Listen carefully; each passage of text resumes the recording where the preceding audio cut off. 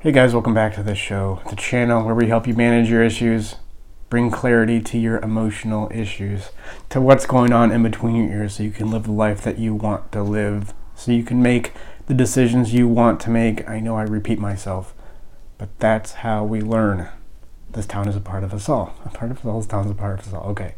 But yeah, clarity. That's what matters. I mean, that's my religion. I would die for that. I would die for how we bring clarity to our emotional issues. I would die for the ability to do that so you can live the life that you want. I mean, that's the most important. I don't know exactly how that would practically work out, where I would need to be in the situation where I need to die for that. I mean, that's some very sad kind of a torture situation. But if the opportunity ever came up, I would gladly die for clarity of emotional issues, of your issues, of my issues. And I guess part of that clarity, it's your issue, what's going on in between your ears, but what's going on out in culture is a reflection of what goes on in between your ears. That's why it's culturally relevant. That's exactly what makes it culturally relevant. It's what's going on in all of our psychologies, right? Like when Jung said, when the Cold War started, the Iron Curtain came down. He said, the Iron Curtain isn't just coming down between the East and the West. It's coming down in the psyche of every individual. The Iron Curtain between the conceptual and the perceptual, in a sense. So when we talk about cultural issues here, that's what we're ultimately talking about, is our own psychology. And a cultural issue I want to get to today. I know I said I was going to do that presentation on values in therapy, and I will get to that. And I may even do that later this week. We'll see what happens. But this is a culturally relevant issue that came up, and it's kind of been in the back of my mind for a while, but a video that went somewhat viral on Twitter last week came up. And there's a video of Kari Lake, who is a governor, some candidate for governor, I think, in Arizona. And maybe you saw it, but a journalist accused her of using divisive language. And her response to that was, "You think I use divisive language? What about the divisive language that journalists use?" And then she went through all these examples of journalists using divisive language. And a lot of people posed this saying, "Oh, wow, Kari Lake really took down this journalist." And I'm thinking, did she? She just used his argument. I think it was a he journalist. She just used his argument on him. It's just like it's not really going anywhere.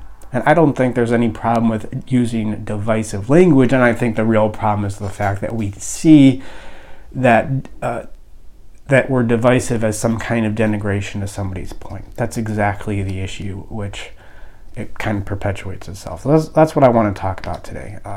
And again, I just got to say, this is obvious if you've watched more than 2 of my videos, but if you think I'm going to make some political point here, left versus right,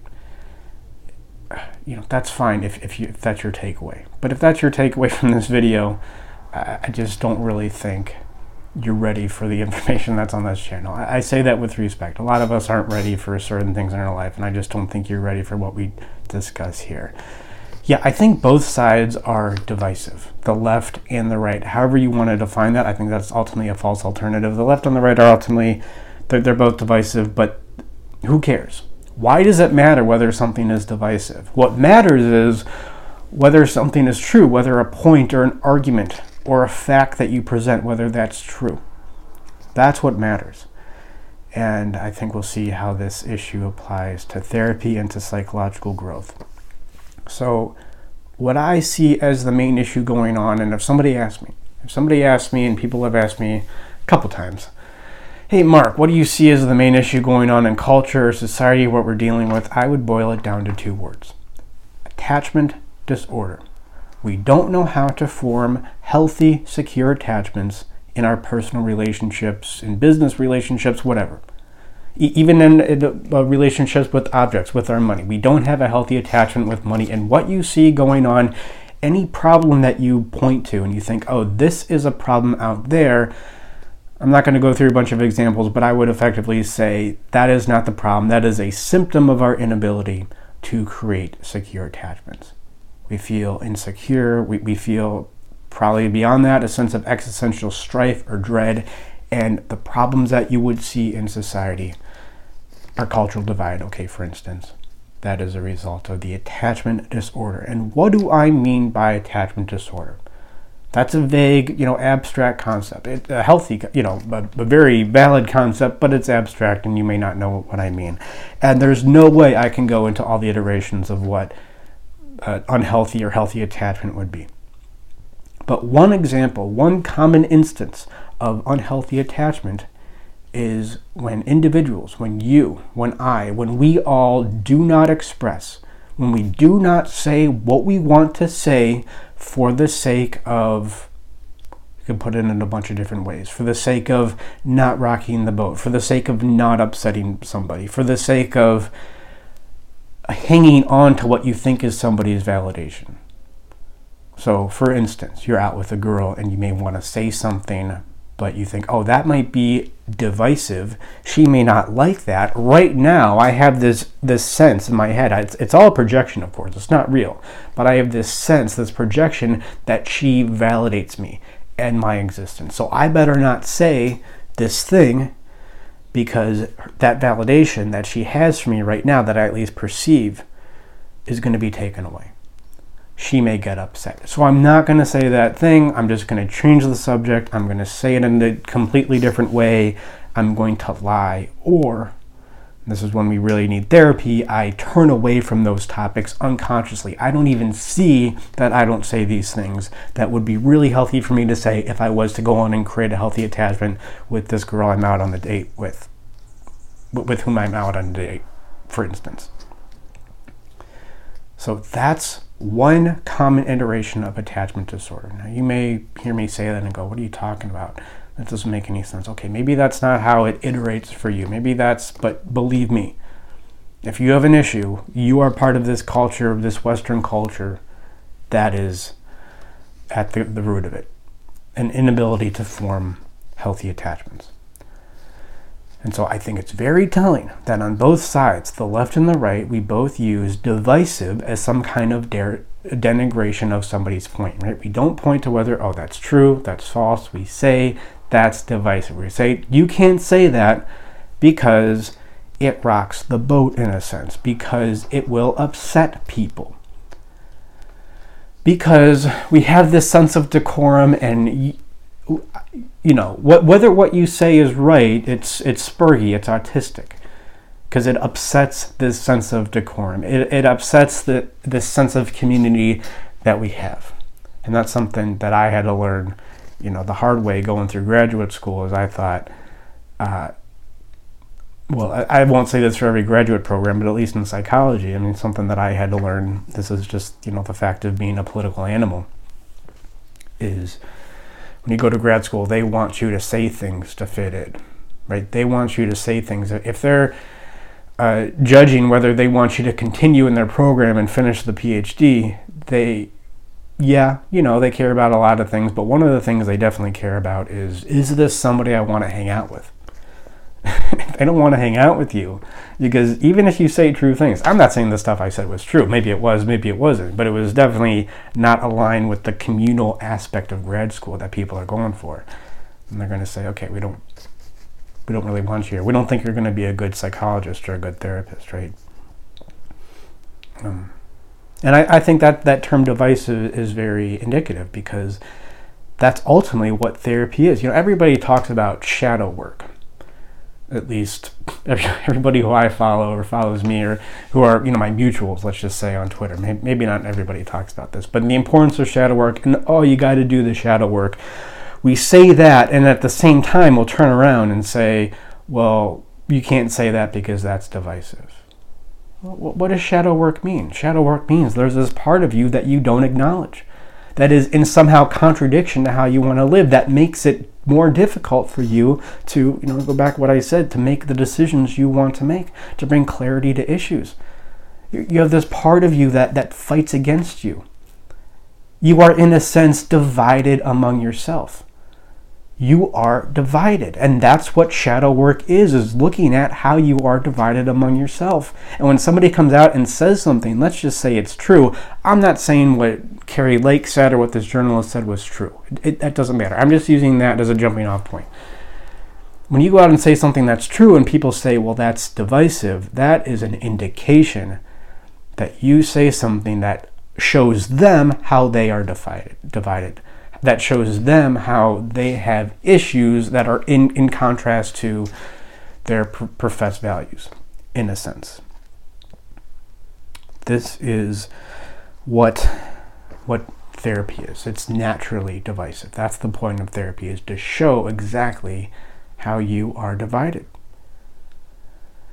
Now, people talk about this in the sake of being confrontational in therapy, or, well, it's good to do this shadow work and to show how people are divided and to show how you may have emotions, in a sense, what I'm talking about. You may have emotions that erupt with an I, that become conscious and interfere with your conscious life.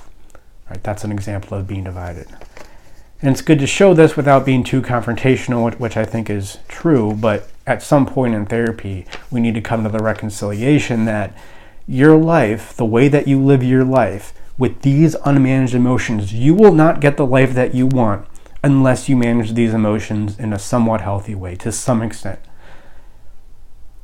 That's divisive. It shows how you're divided. You will not get the life that you want if you keep doing this. Or this pattern that you have with your wife, let's say. Now, I'm not saying that this pattern that you have with your life is necessarily going to ruin the relationship, but when relationships are ruined, you see this pattern. You see this issue that you have coming up with your wife or husband, whatever, that is going to ruin the relationship. Now, you say you want a healthy relationship with your wife, yet you have these unmanaged issues, this pattern, this unhealthy pattern that would eventually lead to the demise of the relationship. You know, that's exactly what therapy is. You know, another important part of therapy, or we would call it shadow work, which is just healthy therapy. I mean, I think it's so telling that we somehow separate shadow work from therapy. It's so telling about how poor therapy has become. It's just become this CBT. Oh, you have that thought, change that thought. Well, you're not your thought, you're not your emotion. Oh, this is an unhealthy emotion, let's change that emotion. Right? That's not shadow work. But therapy has become so overrun by the CBT hegemony that shadow work has somehow become something different. Another instance of healthy shadow work is showing how you may even actively hurt people who you say that you love. People in your life who you really care about, your friends, your family, your mom, your dad, your husband, wife. You got to get really clear about how you harm them. That's shadow work. That shows how you are divided among yourself. That there is this divided part in you, and until you reconcile that, you're not going to have the relationship that you really need with your wife, your daughter, your son, what have you. So this is, well, I think it's very telling how much of our political debate and so our political divide, our cultural divide, comes down to, oh, that's divisive. What you're ultimately saying is, you show me how I am not a fully reconciled human being. And of course I'm not a fully reconciled human being because we're living in this culture that is divided. And of course there's no cultural issue, it's just individual issues. You get enough of those and it becomes a cultural issue. So it's perpetuating, right? It's very paradoxical that you think that you are somehow advancing culture when you call somebody else's point divisive. You are, in fact, contributing to the divisiveness when you say that. It's just like this rich, dense, the irony is dense, right? And ultimately, you know, this is what nature is. I mean, this is what reality is. Reality is reality recognition, not reality necessarily, but reality recognition. Recognizing how we need to recognize reality for the sake of using it for our own benefit. That is about discernment. That is about division in a sense. Some things are healthy, some things aren't. Some things are conducive to a life that we would want, some things aren't. We have healthy, positive values, and we have negative, unhealthy values. I'll talk about that more when I do, in fact, talk about values in therapy. And part of that recognition is saying things that, of course, are, in fact, divisive. So if you can recognize yourself, as I speak in this video, maybe you've criticized people who you perceive to be on the opposite end of some false alternative cultural spectrum. Maybe you have criticized somebody for being divisive. Maybe you've done it a bunch, and I think that may be a good indication that therapy could be healthy for you. Not, right? It's not, because when you call somebody else divisive, that means you are divided. So that's what we can help you with here.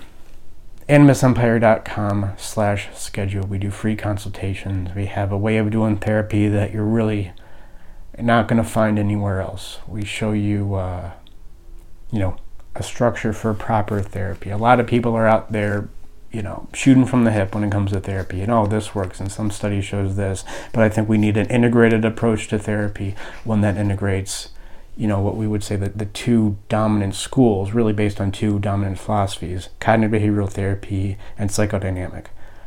We need a way to integrate those, not use both in the same therapy. That's still divisive. But a way to integrate those into a whole greater than the sum of their parts. And that's something that we can help you with here. So if you're interested, if you want to find out more about what we do, animusempire.com/schedule. If you have a question for me, animus@animusempire.com. Thank you, guys. And remember that the ultimate division that you need to reconcile isn't the division within culture. Of course, it's the division within yourself.